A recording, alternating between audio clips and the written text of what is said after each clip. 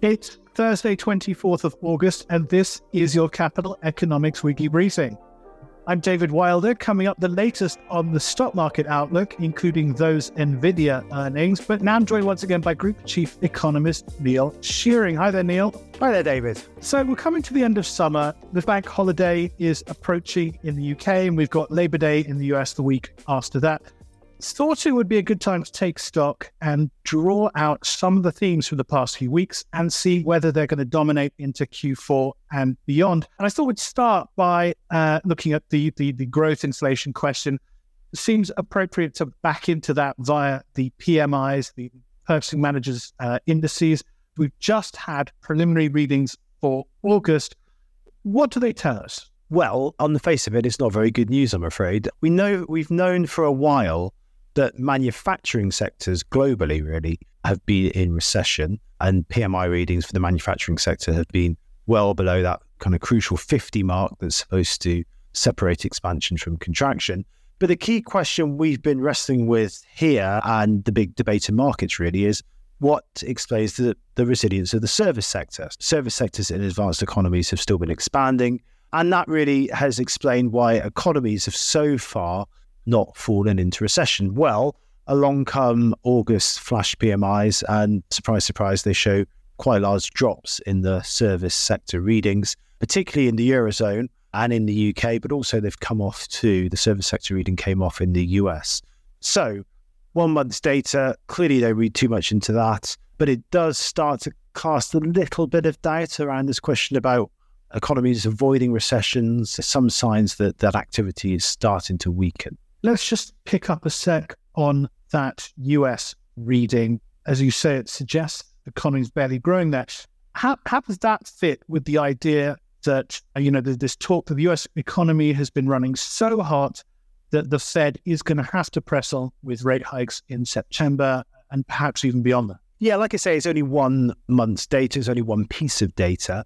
The PMIs in the US, and indeed for that matter, the UK actually, they've tended to overstate both recoveries and downturns in the past, but they've been pretty good at picking up turning points. So when you look at the kind of level of the PMI, trying to map it against growth rates, it's not been that great over the past 12 months or so, but it has been quite good at picking up turns in the cycle. So I think there's some information there, but like I say, it's only one piece of data. And actually, some of the hard data over the past month or so have been pretty strong in the US. So I do think this on its own certainly doesn't signal recession. And it looks like the Q3 tracking models that we have are suggesting another pretty decent outturn in Q3. But like I say, first piece of survey data that's starting to hint that things might be turning in Q4, it might be a bit softer. The other big story of the summer has obviously been in China.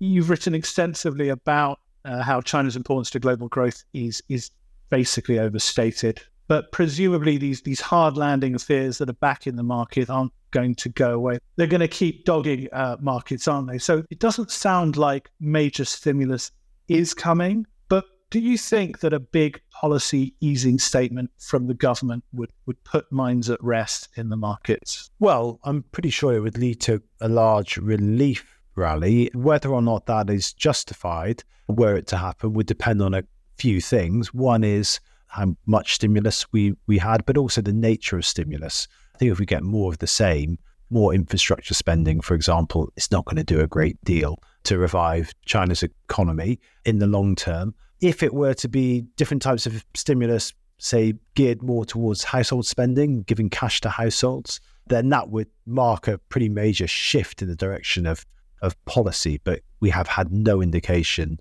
so far that is on the cards.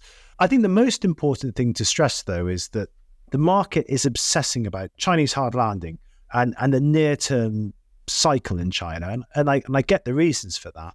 But one of the points we've been making in our research, and indeed has been a key feature of the internal discussions that we're having, is that this is a structural decline in China's growth rate. The property sector has grown to be too large. We have reached the limits of the high savings, high investment growth model. The centre, the government, needs to relinquish control and let the market do more in terms of the allocation of resource within the economy. And of course, China's demographic challenge is intensifying, the working age population now shrinking. So you put all that together, this is a long-term decline in China's growth rate that a bit of stimulus here or there I don't think is going to fix. I think that is something that's been missing from a lot of the discussion over the summer months. And the other big theme of summer is AI. We're going to be hearing from Tom Mathews in a bit about those Nvidia 2Q earnings, what they mean for the immediate equities outlook. But I wanted to ask you about this backlash in recent weeks against this idea that this technology is truly transformative. Lots of commentary, people saying that the technology has strict limitations on what it can do, and the idea that AI is going to transform the global economy. Well, this is just sell-side driven hype. What's your take on all that? You can't open a newspaper or turn on the TV without seeing breathless headlines about how AI is either going to revolutionize the global economy or lead to the end of humanity. We're going to take a closer look at the economic and market implications of the AI revolution in our annual Spotlight series, which is going to be published next month. But the idea here is that we're going to try and cut through the noise and cut through the hype and get to the heart of what AI means for the global economy. And I think the answer is that it is a genuinely transformatory technology. And if you look at the potential impact that AI could have on productivity growth in advanced economies, it's substantial and it's on a par with other general purpose technologies. So I think there are reasons for optimism, genuine reasons for optimism. And likewise, I don't really buy the idea that there's going to be this huge wave of technology-driven unemployment either. By the same token, it will be enormously disruptive. It's going to affect different sectors in different ways. The rate of adoption between sectors and indeed countries is going to differ. The way that it is adopted, diffused within economies will differ substantially too. And the ability of economies to adapt to some of the challenges posed by AI will differ radically. So one of the things we've been doing is developing our own index to look at how different economies may or may not be able to adopt and adapt to AI. Like I say, we'll put all of that together and the results will be published over the next month or so. But the bottom line is, yes, this is indeed transformatory. Now, question is, have the markets got slightly ahead of themselves? Is there too much hype around AI? Probably in some quarters, yes. But also wind the clock forward a decade or so, I think we will be concluding that AI has had a meaningful impact on global economic growth. That was Neil Shearing on AI and the other big summer themes. As he mentioned, Spotlight will be published towards the end of next month, and there'll be in-person events and drop-ins, our short-form webinars, special podcast episodes, all tied in around that theme. So look out for details of those on site. One of the big events this week has been the untimely, but maybe not unexpected, death of Yevgeny Prigozhin. We don't have anything to contribute to the world of speculation around that, but I would draw your attention to Liam Peach's July report all about how the war is eroding Russia's macro stability. I'll post that on the podcast page, well worth taking a look at. I'll also add our response to those PMIs, our latest estimate of Chinese trend growth, and our take on the geoeconomics around the BRICS summit, which was held in South Africa over the past few days. Now, equities markets have come off the boil in recent weeks after those outsized gains earlier in the year. To find out what's happened and what comes next, but also to make sense of those massive Nvidia earnings on Wednesday, I spoke to Tom Mathews, a senior economist on our markets team.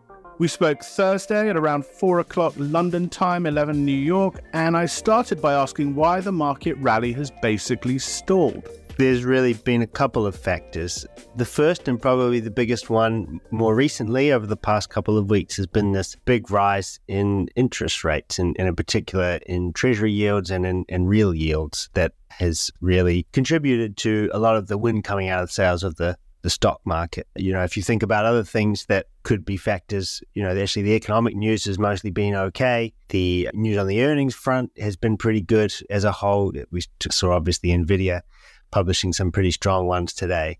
So it really is, I think, primarily about this rise in treasury yields and in real treasury yields in particular that has really sort of taken some of the wind out of the stock market. The second thing leading into this month was we saw a bit of a fading of enthusiasm about AI stocks. Now, maybe some of that started to come back today, but I think the big picture is we hadn't seen such huge gains in some of those big tech companies that we saw earlier in the year. That was sort of starting to fade even before treasury yields began their most recent leg up. So the combination of those two things, I think, is really what's seen the stock market come off the boil. You mentioned that rise in yields as being a drag on the market recently, but stocks managed to shrug off those rises in yields earlier in the year. So what's different this time? Yeah, I think that's really interesting because, of course, the really big story last year was that we saw this huge rise in yields and this big fall in the stock market. And then this year, that really kind of flipped around, especially from sort of March onwards. We saw this big increase in yields again, and yet we saw the stock market actually do quite well until recently. And I think, what's behind that is last year was all about monetary tightening. It was all about this big increase in real interest rates as the central bank tried to get on top of inflation.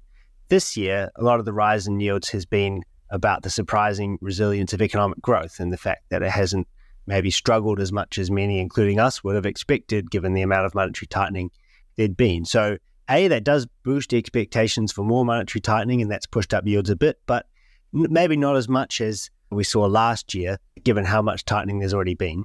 And second, it's also helped reduce the downside risk of a recession, and that obviously would be something that would be very worrying to equity investors. So as that risk is diminished because the economy is held up, we've seen risk premium fall across the market. And I think that's really been a factor that's helped the stock market continue to make gains, or it had helped it continue to make gains even as interest rates rose.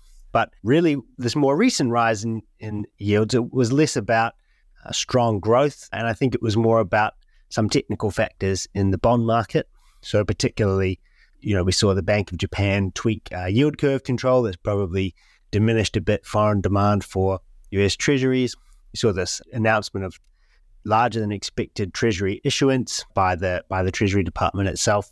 And, all those sorts of things seem to have coincided to push up term premium on treasuries a bit. And that, I think, has been probably the more important factor over the past few weeks rather than strong growth. And, that's something that, like we saw last year, is something that just increases the rate at which earnings are discounted, but doesn't really give equities any other sort of offsetting boost. So that's probably why equities have struggled in response to the latest rise in yields when they had really managed to shake it off earlier this year.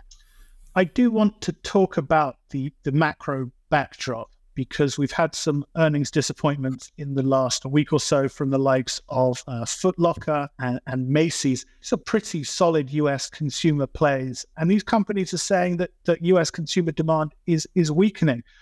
We've been noting on some of our macro services, at least, that recession does seem less likely than we'd thought. Does this mean that the stock market could do quite well from here? Or is this evidence of weakening consumer demand a threat to that outlook?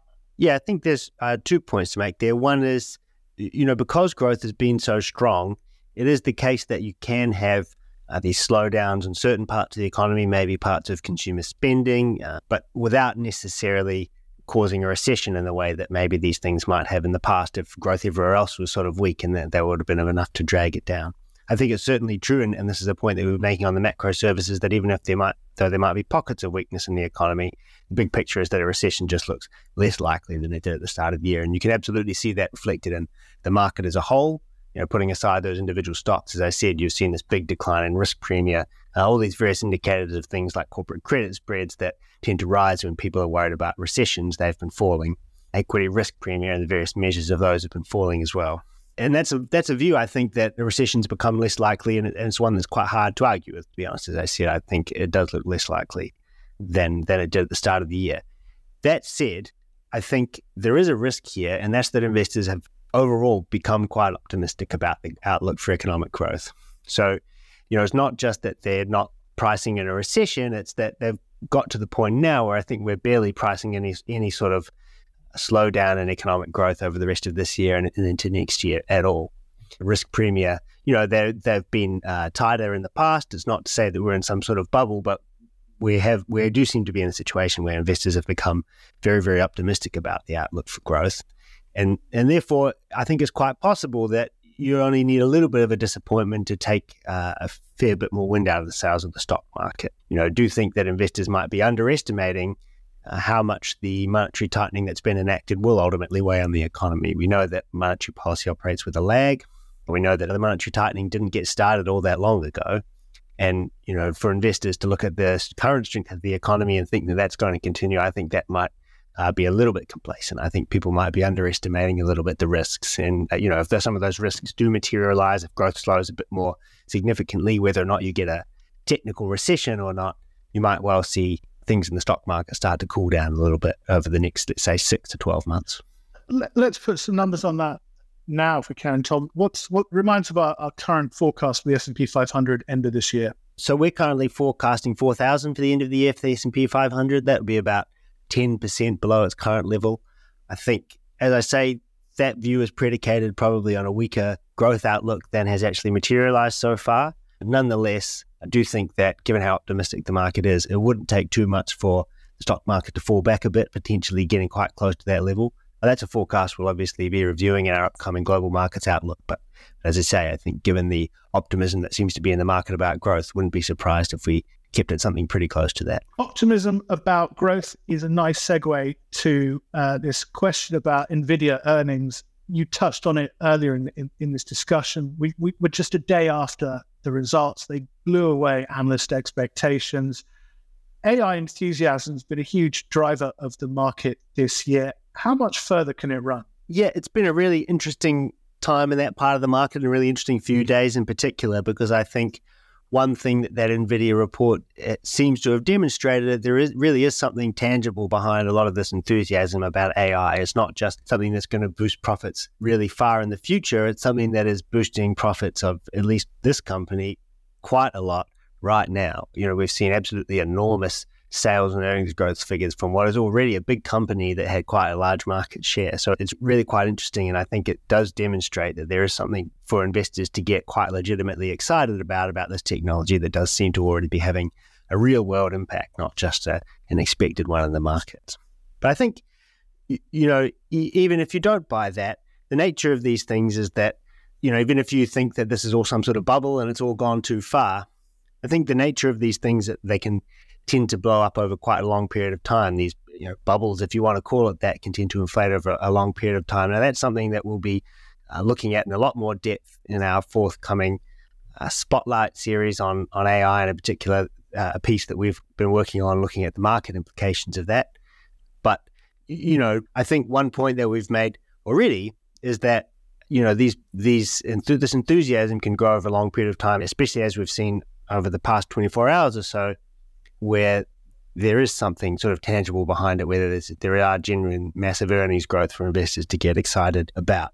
I think the counter argument to that you will see people raise it, is that the valuations of these companies, and Nvidia now in particular, are really, really high on your traditional valuation metrics, like the price to earnings ratio or the price to sales ratio, whether you look at forward or trailing, those numbers just look really quite intimidatingly high. And of course, look, we're not giving advice about individual companies, but I think, this is a good illustration of when you see this sort of technological transformation, when you see these really, really rapid earnings growth numbers, those traditional metrics just aren't that useful for assessing the valuation of the stock market. I think, we've seen this several times in the past with big tech companies where when earnings are growing so rapidly, it just naturally boosts the price to forward earnings ratio to absolutely astronomical levels.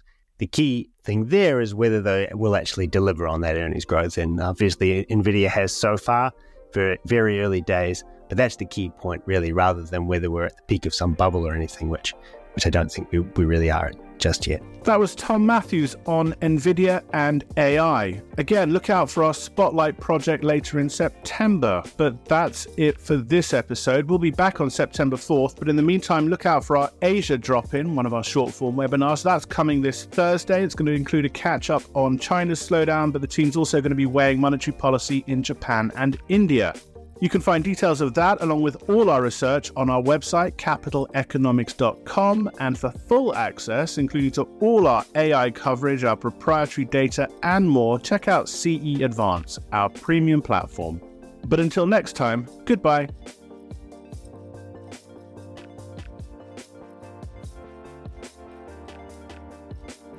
Whilst this podcast is provided with all reasonable skill and care, it comprises the subjective views of our economists.